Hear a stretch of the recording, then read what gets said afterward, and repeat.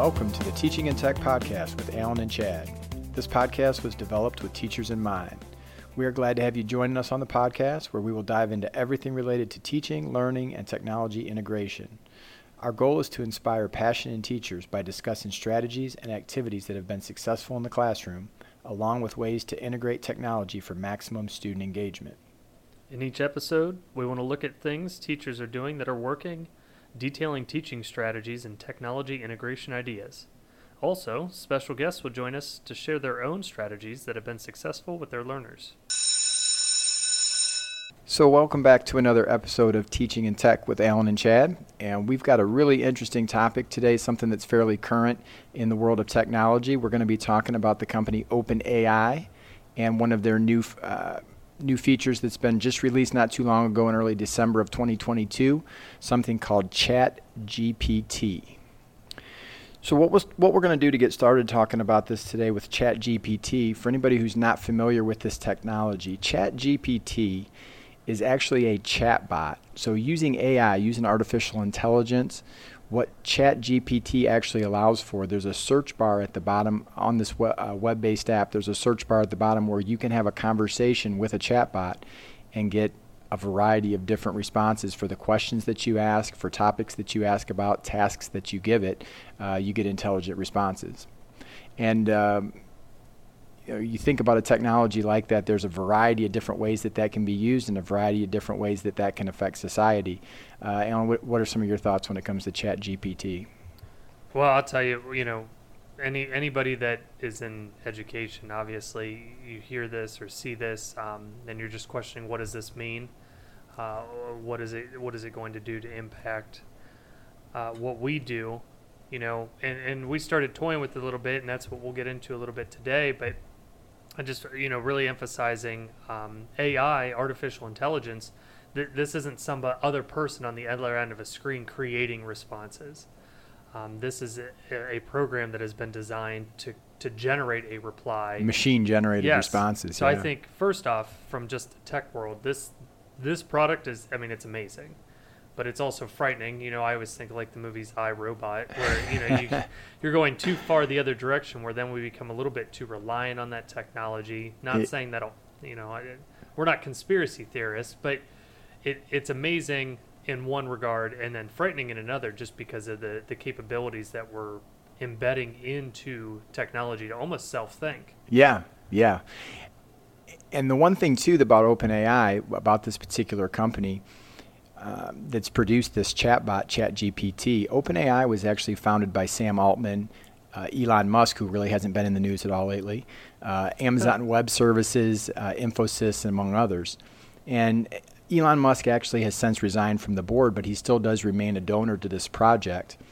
And so when you look at some of those players involved with Elon Musk, Amazon Web Services, even going back to 2019, Microsoft kind of got things up off the ground with $1 billion investment. $1 billion. Billion with a B, yes, billion with a B. And so when you start to think about a foundation with some of those investors that are involved, that's a pretty solid place to get started as far as trying to get a startup off of the ground. And I thought it was really interesting looking at OpenAI. Their stated goal is promoting and developing friendly AI in a way that benefits humanity as a whole. So when you talked about some of those concerns, the stated goal is actually using this technology for the overall good.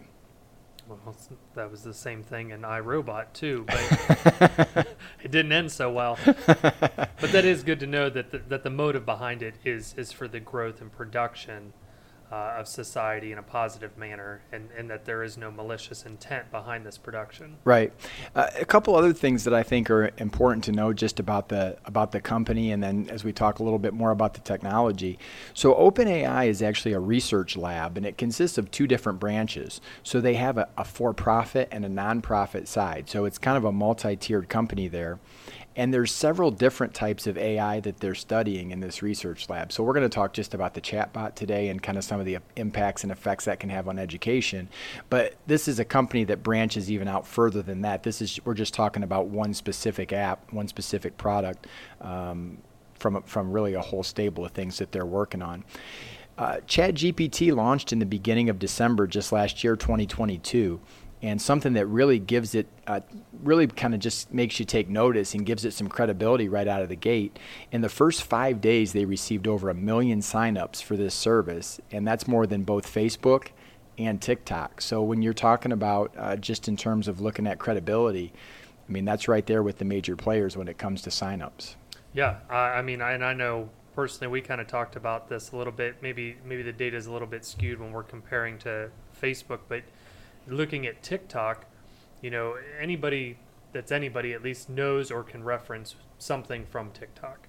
And so I just signed up for this ChatGPT recently within the last week, and there's a single sign-on through Google, being able to log in that way, and now when I go right to it, it pops right up. So there's also that ease of logging in, and so the tracking there, a little bit different than it was from Facebook originally, and maybe even TikTok. But definitely crazy to see how many people have jumped onto this program. Yeah. And I don't think, based on how many times I've tried to log in, that they're necessarily ready for this capacity. No, that's definitely the case. And just a couple other things about OpenAI and about this project and their research labs and what they have going on right now. We had mentioned Microsoft, that initial investment of $1 billion that they've put in. Well, now just recently, they've also bought a bigger stake in the company and invested several more $1 billion. So, this is a project that's definitely ready to scale and definitely ready for growth. And when you look at the tech market right now and the type of year that 2022 was for tech stocks, the fact that you've got a company raising this kind of capital in this tech environment definitely causes you to raise your eyebrows a little bit as something that could be a major player and could be something that's here to stay. Especially in the economy, and where we're at when we've seen kind of the stocks a little unstable in different capacities. Yeah, especially the tech stocks, yeah. Yes, and now we're seeing that they're investing, billions more into something. This will be interesting as we continue to watch the trajectory of this product over the next couple of years. And one other quick thing just to add, as people look at possibilities for specifically ChatGPT, which is what we're going to be talking about today, there's a lot of people that think this could eventually become a competitor to Googling something on the web. So when you look at how the majority of people go online to get their information, they're going through Google and searching for different ideas. This could potentially be a competitor to that. And you think about then with online advertising and the things that go along with that, there's definitely a potential for this to scale and for this to grow. Yeah, and so just for those listening, to kind of compare what Chad's talking about with our Google search, if you haven't logged into this ChatGPT yet, if anybody that's been to Google, I think at this point, almost everybody in the population has done some type of search engine. Google obviously is Google, Yahoo, Bing. Yeah, right. Ask Jeeves, which is no longer. But if you log into the chat, very similar model, except now you don't have to jump through any of the results. Yeah. And so the chat itself creates almost like the perfect response. That's true, because when you get like millions and millions of hits in less than a second, research shows that most people don't go beyond the top 3 anyway. Right. And I know if I have multiple pages, like you said, it's just, okay, I'm going to stick on page 1 because it's probably most relevant to what I'm looking for. Yep. And I'm going to stick within the top couple because I don't feel like going through them all. If one's got the information, they've all got the information. And so, Chad and I started toying around with this a little bit just to kind of gauge what it is. And, before we come in, we really wanted to sit down and go, it'd be great going through the podcast and start typing in responses. And we went in our pre-production and realized it's unavailable. And so there are limitations at this time when you're trying to log in, especially during the business hours. Peak hours, yeah. Yeah. Where it'll say that it's bogged down. The server capacity can't handle how many people are trying to log in, and so we came, we went in after hours to look at different responses and what we got. And so our first one is obviously, how do I make my podcast more interesting? That really wasn't a question for us. That was for some friends who had another podcast that they're struggling with. Somebody asked us to look into it for them, but it generated a full list. So you go in, you ask your question, and the AI just starts a reply.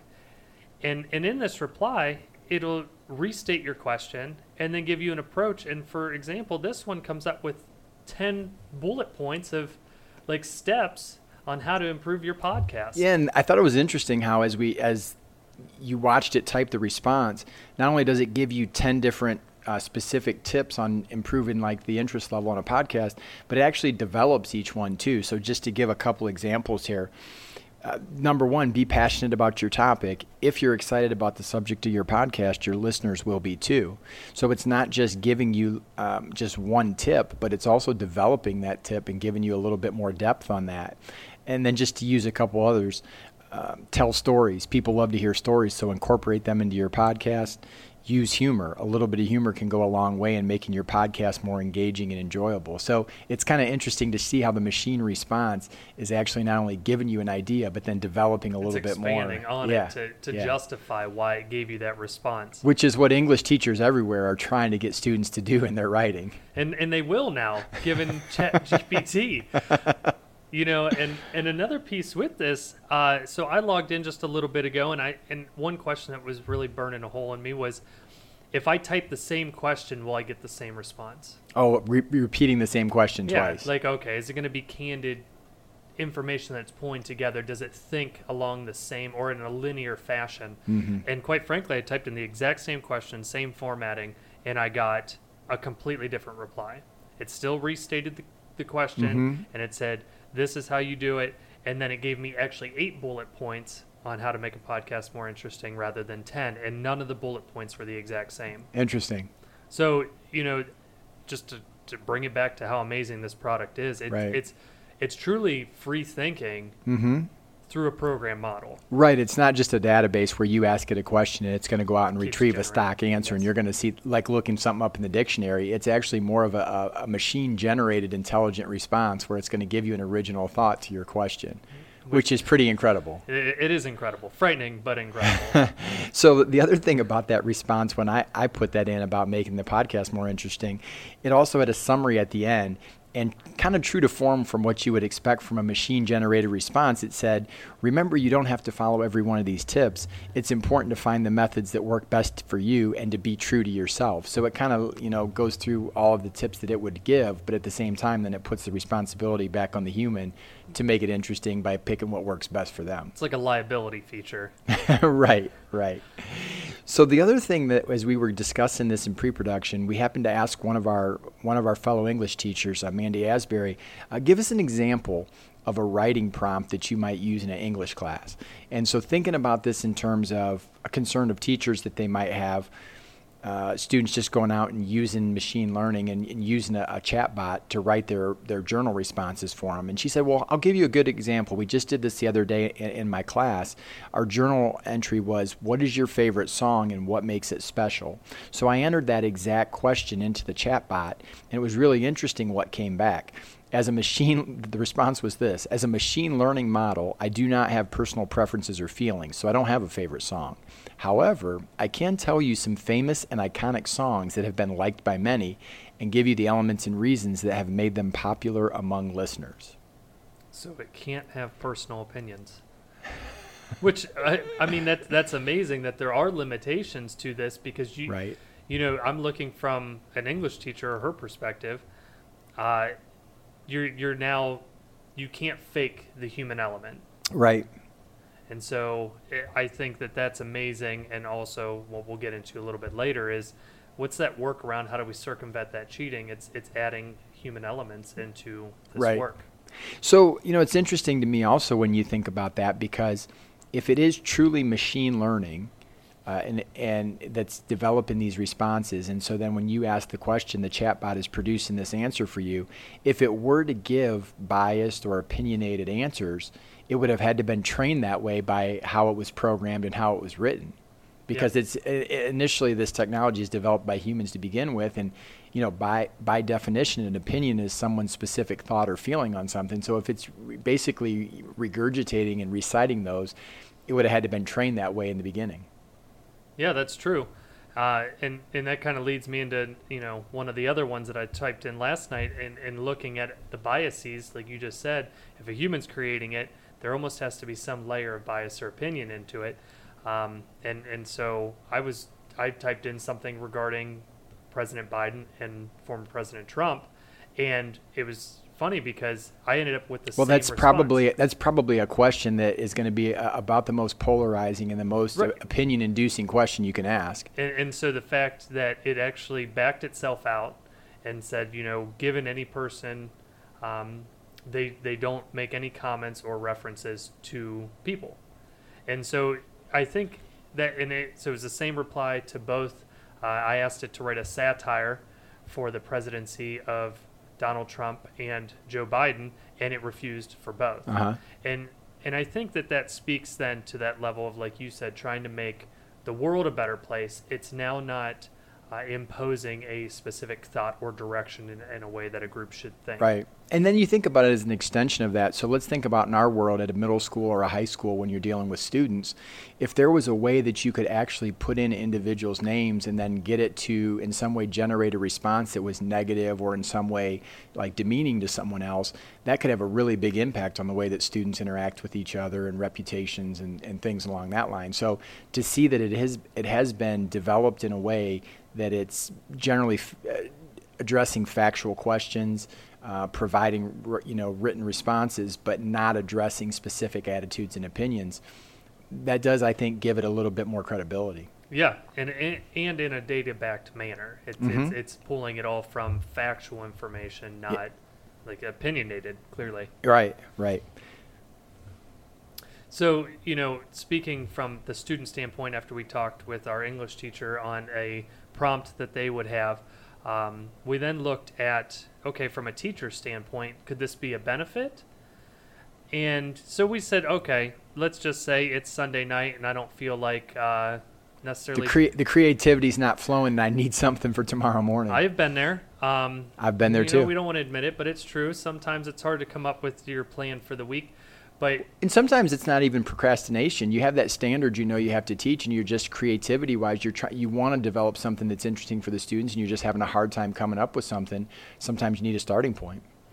That's a very positive way to put it. Yes, exactly. And so we typed in, write a lesson plan on a given topic. And so Chad looked up potential and kinetic energy, and I looked up introduction to quadratic functions, and you'd be amazed at what this thing could develop in, under a minute? Oh, probably, yeah, I would say 30 seconds it wrote mine. Much quicker than I would take to actually develop them. Mm-hmm. I mean, interesting, too, the way that it went through as you'd watch it develop the lesson plan. I mean, this would be enough for a college methods class to get a really good score on your lesson development because gave the lesson a title, very clear objectives at the beginning, went through the materials that you would need, broke down your different segments of the lesson for the introduction, the development, and the assessment at the end into time periods. And, it was overall, I wouldn't say it was a really creative lesson plan. The one on potential and kinetic energy was about pretty basic in terms of middle school science, where it involved using ramps and using different types of different weighted balls to roll down the ramps, which is, usually when you're looking at potential and kinetic energy, that's most of the time where your activities are going to go to demonstrate that gravitational potential. But at the same time, it was a very solid lesson plan. And what I also thought was interesting, too, at the end, very similar to the other response, when we talked about how do you make a podcast more interesting, at the very end, it said, please take into consideration this is a generic example. It is recommended to adjust the content and difficulty level to the appropriate grade and class that you're teaching. So once again, it does kind of basically say, hey, to make this really good, you need to look at the human element and then adjust it to the people that you're working with. Well, and so two pieces I want to comment on that. With that's good to know and acknowledge because you said like if I'm in college and I'm blanking, I'm new to this, I've never had the experience. Uh-huh. I don't know what it really means to create a lesson plan that's effective in a real classroom. This at least gives me a framework, and then I can build from it. Right. And teachers across the world know that I can't teach one thing and expect all kids to get it. Right. How many, class of 30, you've got 30 different needs and 30 different levels. So the generic example is at least a framework to build from. Mm-hmm. But then I think about the math example I put in, and the format was completely different than this. Okay. So once again, it didn't even take the same framework of your intro, your development, and your conclusion. Mine had a 5-minute introduction, and then it went into a guided lesson, and then it went into independent practice, and then it went into a conclusion.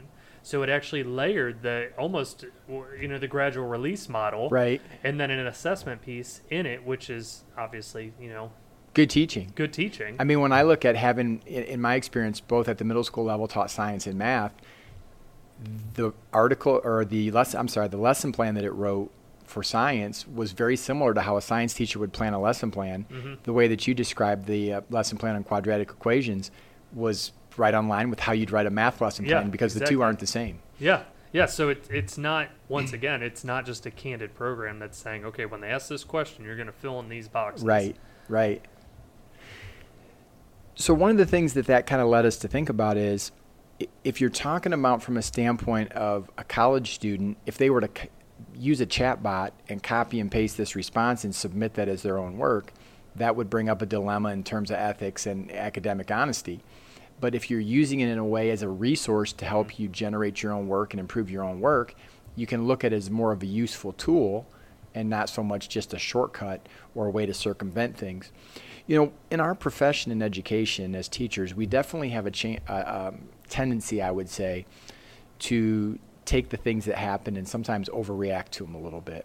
It's pretty easy to take that approach that, this thing is going to be introduced and it's going to get into kids' hands. Most kids have a device of their own. We're going to be in a situation where education is just going to be destroyed. There's a layer of worry there. Right. And so even if you go back to December of 22, there was an article published in The Atlantic by an author named Daniel Herman called The End of High School English.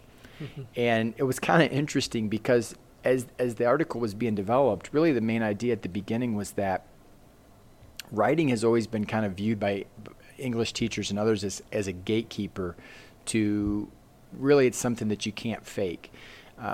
As far as motivation, for a long time you've heard teachers talk about, it's one thing to be able to memorize a lot of facts, to be able to regurgitate information, but if you have the ability to write and communicate clearly, that can really set you apart, whether it's looking at college applications, moving on into the workplace setting.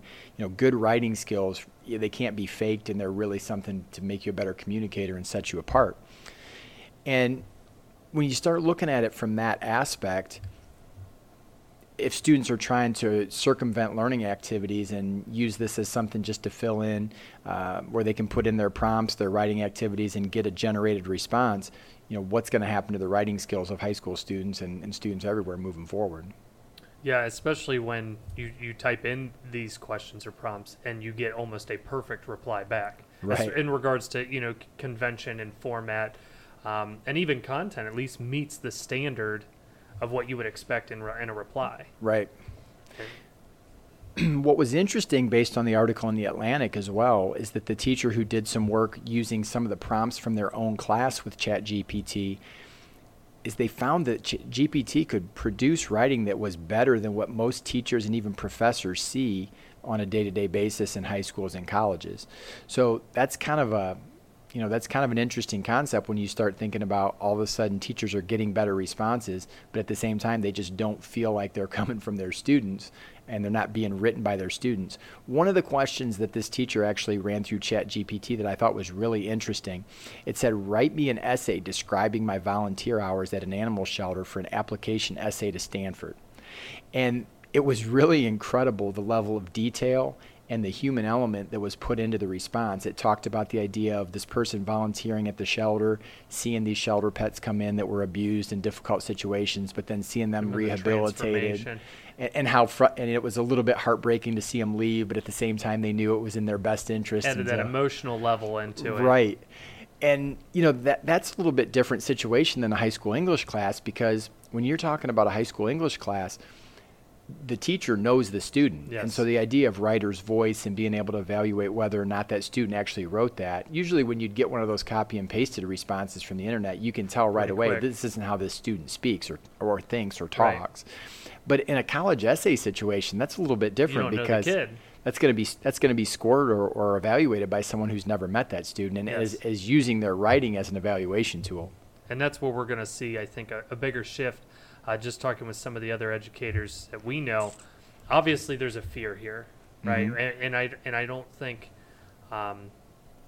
that's inappropriate to have a layer of fear into what this could mean or the negative implications on any classroom. Mm-hmm. But in reality, when you know your kids, and like you said, the writer's voice and what you're developing and working with them, I think you've got an advantage here as a teacher.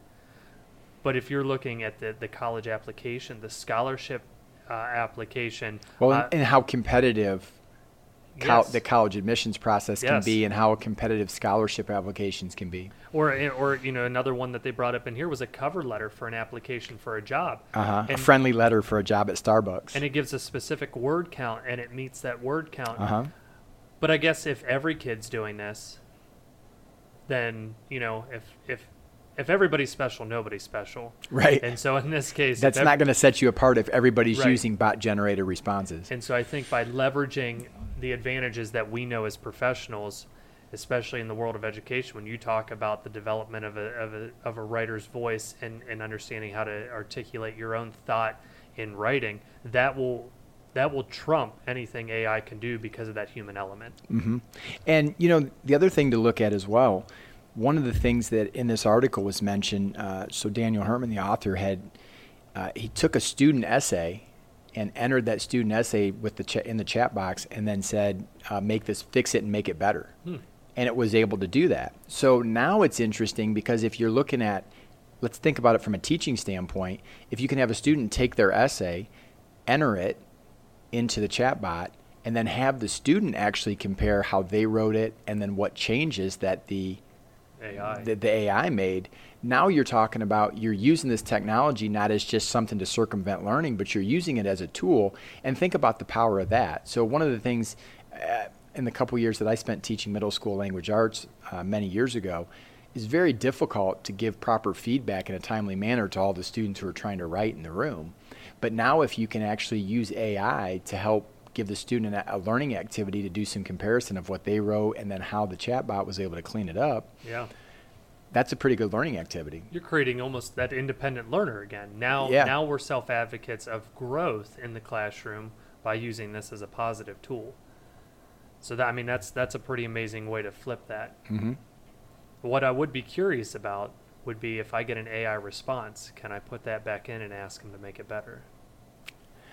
That would be an interesting experiment, to see if it can actually improve on what it wrote to begin with, which should be pretty solid. Yeah.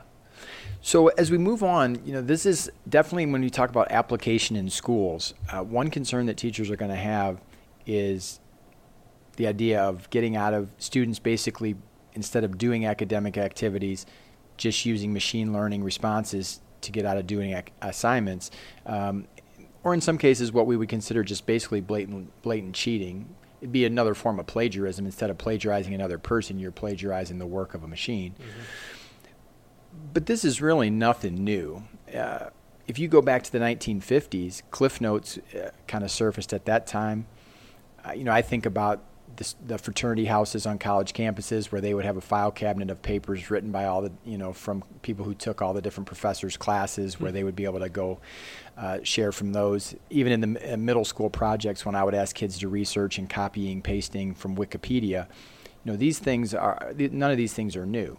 So really, as we're looking at this more current technology of looking at chatbots, it's going to be a matter of knowing that these things are in existence. Kids can use them in a way to circumvent activities, but how, as teachers, can we come up with ways to first identify that, to secondly discourage it, and then on a third angle to possibly use it as a learning tool and not just as a negative or something we're trying to cut out? Yeah, I think, from a professional standpoint, is acknowledging that it's there. Too often, when things have come along, like you said, we've had Cliff Notes, we've had plagiaristic style writing. It's easy to copy and paste off the internet. If we don't acknowledge the elephant in the room, it's not like the elephant leaves. And as a math teacher, we kind of already faced this realm a little bit ago with our photo math, where students could take their phone screen, hover it over a question, and it would give them the problem all written out and solved. Right, which is another form of AI. It is. Taking an image, translating what the actual problem is from that image, and then solving it. And giving them, yes. And there were other ones that would give them written descriptions. And so rather than just saying, okay, it's not there, or letting them use it as just and pretending, turning a blind eye. I said, okay, how can we leverage this? Acknowledging that it's there. So when a kid goes, oh, they're using photomath, I go, yeah, I know. And they go, what? And I go, okay, so a kid didn't know how to solve it. I let them use photomath, and now I have to let them write out the steps. And then I use that example problem, and I give them one right next to it. And then I make them do a mirrored problem based on the example that they just received from photomath. Or if it was a case of an assessment, I would actually handwrite it because I know photomath couldn't read handwritten problems. In this case, I'm thinking of writing, adding that human element like we saw in the prompt earlier. It can't reply with opinion. Right, because if you put something about an opinion, there's no way it's going to. So you start to look at the actual words that you put in. Now, again, it depends on how crafty your students are. They might be able to reword it in a way to get an answer. But at the same time, I think the key is, as a teacher, if you can develop these things in a way that you're getting the students to engage with the material, in part of the way you're winning the battle. So you mentioned like the math process. If that student would get it, maybe be stuck or not have an idea of how to solve that problem and just give up if it was in a typical format, if you're allowing them to use the photomath, I encouraged them to use it at that point. If you encourage them to do that and they actually engage with the material, that's a win for you. They're seeing a problem solved in a perfect manner. Right. And I would check, obviously, to make sure the answer's right, because sometimes, the exponents would throw that program off. But if you're allowing them, then it creates that independent learner a little bit more. And then, like you said, they're engaging in content that probably before that they wouldn't want to engage into anyway. I can't tell how many times I'd hear a kid, I like you, Mr. Brown, but I just hate math. So I'm going to sit over here and do me. And it's like, okay, at least now I got a hook. Hey, you know what? Go ahead and use this. If you've got something to pull them in, which is what we're always looking for. Solve half the page with your photomath, and then we'll work on the other half with the examples that you just created. So it's leveraging these resources, and I think it's hard right now. It's new, but I think having systems and really diving into this as professionals, we can kind of create ways that we can leverage this in our classroom. And a few things, I think, just to put teachers' minds at ease at this point. Where we stand with this right now, number one, as we talked about in our little experiments that we did, it wasn't super easy to get on the site.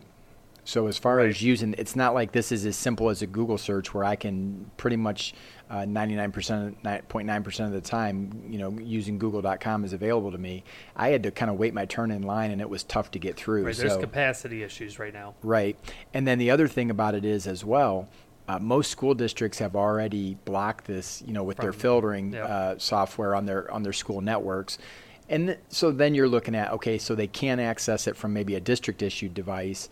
And then, cell phones are always an issue as well, but that comes down to a teacher being able to kind of monitor and set an expectation for how those work in the class. So really, as we move forward from here on out, we're going to kind of try to look at more of the positive angle of this, and less of the angle of this is something that's going to take down education. So a question about how do we leverage these resources, just to summarize some positive ways that we could use something like ChatGPT and AI machine learning responses. Faster feedback is a real key. I mean, if you can get a student some feedback that they wouldn't be able to get from you because of the ratio of students to teachers, that's a plus. Having students type in like you said, the same prompt twice and compare the responses you get, that's a pretty good learning activity. We know compare and contrast has a pretty high return as far as learning activities go. And to expand on that, how many times do we encourage students free thinking because there is no right answer? Right here, if you're putting in the same prompt and getting multiple responses that aren't necessarily aligned, that's allowing students to go through a compare and contrast, and then and reinforces that there's more than one right way to answer this. If the AI can provide multiple really good responses, it reinforces that concept. You brought up something really interesting when we were talking about this the other day. Putting in a question, let's say a released question from a state test, getting the AI response, and then going through and comparing that to the OST rubric or to the state test rubric. Right. That seems like a pretty good learning activity, because you'd be able to actually pinpoint and identify some of the things we're helping to earn those points. Yeah. My worry immediately, if we're getting into testing season here in the next couple months, is if this resource is available and we don't have good policies in place to restrict access to this during state testing.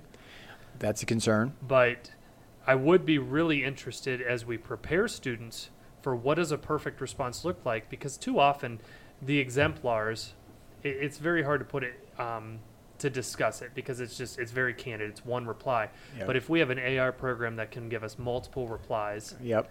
but still meet the same criteria to receive that high score, and I think it'd be really cool to have students type in the prompt, get the perfect response, and then almost go through the rubric together. Yeah. You're kind of teaching that whole model of what does it look like? What are my expectations when you hit this state test? Or what about this? What about even taking two different students, each one puts in the same prompt, and then they compare the two responses. Which one do they like better and why? So again, you're shifting like the learning and the thinking back to the students. Yes. You're just using the AI responses as a tool and not as a replacement for what they're supposed to be doing. And it's still reflection on the prompts, going through the rubric. It's learning the content. You're adding in the reading, the reflection, the comparing, the contrasting. You know, and good stuff. Another thing we had on this list was the idea of having the students summarize ideas and then argue whether they're strong or weak. And so what I started thinking about with that is, wouldn't it be cool if you even had a challenge like, hey, can somebody come up with a better response than the AI? So if I had several responses to a question, pose those all to the class, some of them being generated from AI, some of them being generated by students. Mm-hmm. Almost kind of like the game, you play some of those games where you try to get the people to pick a response. Yeah. Same thing there. Can you actually write a response where the students are going to pick it? Because in some regard, the AI isn't going to have the ability to be as witty or sometimes to put in the humor in the same way that kids might. So it'd be kind of an interesting learning activity to have, can you beat the AI, so to speak? Yeah, because then they're engaging it from a human standpoint, reading it and saying, what do they connect best with as far as a reply? Mm-hmm. I love it. And so as we continue to discuss this, in our world of education, our goal is to obviously create independent learners and thinkers that will become productive members of society. But through that process, they have to engage in some learning. And ensure that they're actually going through it, we have to make sure that there's a level of integrity there. So how do we keep that level of integrity even with a program like this, even with leveraging it in a positive manner? Because we know for as long as school's been school, there's always going to be somebody that wants to circumvent the system. Yep. They're creative thinkers in their own way. And so, when we're reflecting on this, remembering that there are originality reports. Mm-hmm.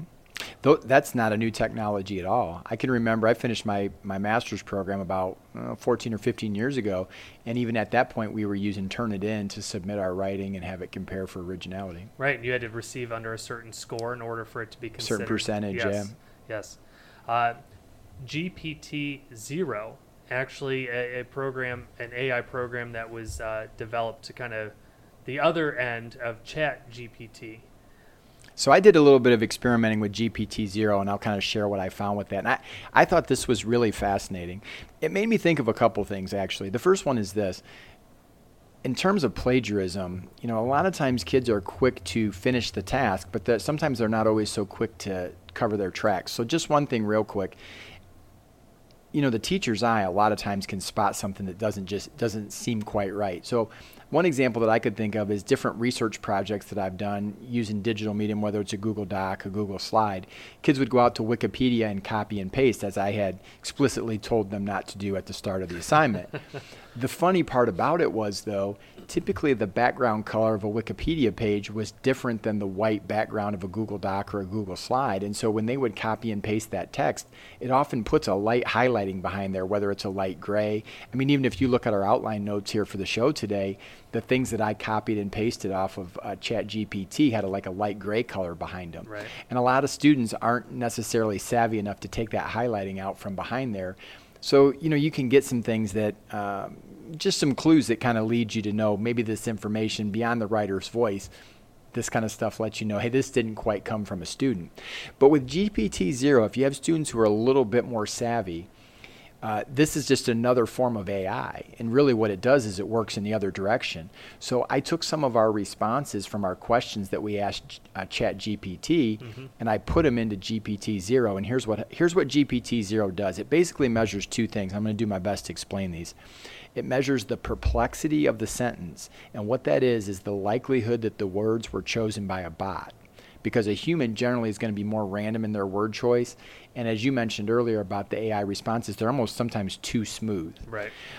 So it's gonna give a number for a perplexity score, and I can't fully explain exactly. I haven't in my mind fully understood how that number in perplexity works, but it basically just gives you a likelihood, high or low, that a bot wrote this versus a person.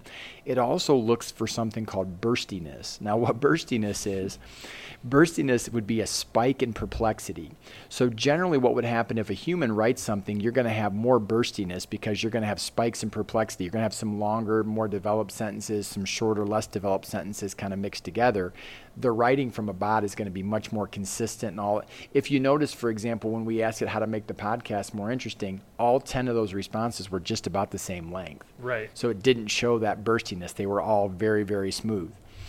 And so when you do this, you put both these things together, perplexity and burstiness, the AI can actually give you a pretty good recommendation. Was this written by a bot or a human? So here's what I did.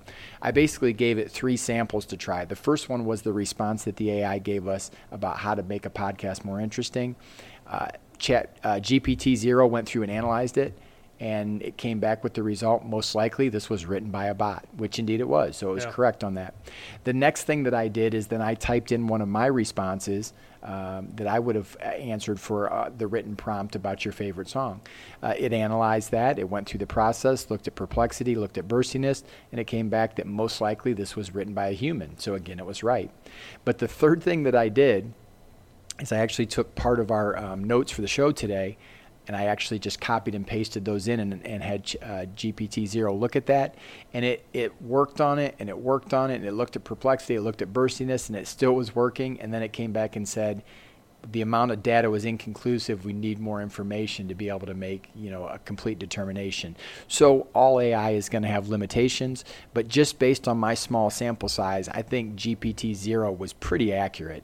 At least as a tool to kind of catch what you can. Right. And so, now you start to think about that from the lens of a teacher. It's really going to add to our workload if we've got to take every essay and run it through copy and paste and run it through GPT-0. We really don't want to have to do that. But you think about writer's voice, and you think about if you have an assignment that just doesn't seem quite right coming in from a student, if you have to just use that once in a while, that's a pretty handy tool to have. Yeah, I think teachers, as we're going through this, I really believe the teachers have an advantage here because they know their kids. It's those other layers of job applications, cover letters, the college admissions, the scholarships. I think that where you're going to see more of a spike in usage here. Mm-hmm. Good, bad, or indifferent, just saying. But as we continue to think about the academic integrity, I brought up testing, and as we get into testing season, I think it's important, though, that we have those protocols in place to make sure that they don't have access to these other resources. Even in our district, we do like the benchmarking assessments and making sure that we lock students into these and create the testing environments that's conducive to student thought. Yeah, using a secure browser. Yes. And so that way they can't navigate around during the assessment. And obviously, having no cell phones at that point would be essential during any given classroom test. Yeah, classroom management, which, regardless of whether it's the 50s or the 80s or teaching in, 2023, good classroom management is always going to be a fundamental for a productive classroom. Exactly. A couple other things that I thought of from the technology side, if you're using Google Docs, and you're having the students write for you, whether it's a journal response or an essay in Google Docs, the one tool that you have on your side is version history. Mm-hmm. So if you get an essay from a student and you look at it and think, boy, this doesn't really look like this was written by the student, you can look at that, and if you're seeing that it was written in different versions where it's been added to over time, that's a pretty good indicator that the student went through the writing process. If it's basically one edit and it was all dumped in there at one time, you've kind of got the evidence that they didn't do what they were supposed to do. Maybe I pulled it from notes. Copy and paste. And the other thing about that, too, is you also have other tools if you're working with Apple products like an Apple Classroom where you can monitor screens as they're writing as well. And, think about the writing process, too. When you're actually in a classroom and you're working on writing, the other thing to keep in mind, if you're writing an essay in steps and the student has to verify their work each step of the way, that's going to go a long way to cut some of this out. It's a process. Compared to a teacher who assigns writing just as a task, here's your prompt, you write the response, I score you 0, 1, 2, and we move on. That's a little bit easier to use a tool like this to get out of actually doing the writing. But if you're doing the writing in a step-by-step process and you're evaluating and checking that work every step of the way, that's going to start to close that gap where it won't be as useful. And I'm thinking of, the solid English teachers that we've worked with. That's a great point, Chad, when you talk about the types of questions that are being asked in the writing that we're expecting as students. Really, because writing is procedural and we're expecting, this to be kind of checkpoint based. The only way that this would be relevant to students in your class would be if you're giving them very candid questions. And, right. and so I'm even thinking like a journal entry, but that you're just asking them to reflect. Right. Or an opinion based. Mm-hmm. Once again, it's their thoughts. Once you start to learn how the AI is going to respond to certain questions, that's where in some ways the human should always have the upper hand. Yes. Because if you write your questions in a way that aren't easily answered by AI, then you still maintain the advantage. Exactly. So as we kind of wrap up today talking about this topic, there's a couple different ways in education that you can look at it. You can look at it from one side of this is a huge threat to education and learning is never going to be the same. Education's going away. It's done. Right. Teachers are going to be less relevant. The kids can learn from AI and machine learning, and the whole outlook is going to change. But at the same time, I would like to look at this the way I look at all other technology. The technology itself is really neither good or bad. It's just a tool. Mm-hmm. And so if we start to take a look at how do we use this tool in the most effective way to help create learning experiences for students, in some ways there's kind of some exciting aspects of looking at it and not just as a way for kids to quote unquote cheat or just to circumvent having to do work. Right. Well, and that comes back to assuming positive intent. I think when we brought Apple products into our district, the biggest one that they told me was if it's something that they can search on the internet, it's not necessarily something you should explicitly teach. And that can be argued, right, in how I just framed that. But what I think the idea behind it was, if I'm taking time out of my day to teach them the process, when they have a tool that they can use for the process, let's find another way to approach the problem. Right. And it's no different than going back to the idea of using a calculator versus doing long division on paper. Right. Or you look at even presenting information as a teacher, whether you were using a chalkboard, an overhead projector, a smart board, or now an LCD monitor hanging on your wall. There's different tools, and the way that you apply and the way that those are used makes a big difference. So to me, I'm looking at, can I leverage this in a way that I'm saving time on all of those fundamental steps that I would normally be teaching, and use it to really dive into, can we learn something on how to apply this? Can we make it more engaging? Can we revolutionize our classroom to meet the changing world with technology? I'm with you 100% on that. Well, this brings us to the end of the episode. Hopefully you've enjoyed this discussion of current technology that is looking to have a major influence on classrooms as we move forward. While some people in education might see this as a threat to schools as we have known them, it seems like a better approach might be to recognize that the world is full of constant change and innovation, and the more that we're willing to adapt and leverage the current technology that we have to fit our class objectives, the better chance we're going to have to impact students in a positive way. Don't forget to check out the description for the podcast today. We'll be including links from articles discussed and other resources in this podcast. If you've been enjoying the podcast, please remember to subscribe, rate, and write us a review. You can find previous episodes of Teaching in Tech with Alan and Chad on Apple Podcasts, Google Podcasts, Spotify, and wherever you get your podcasts.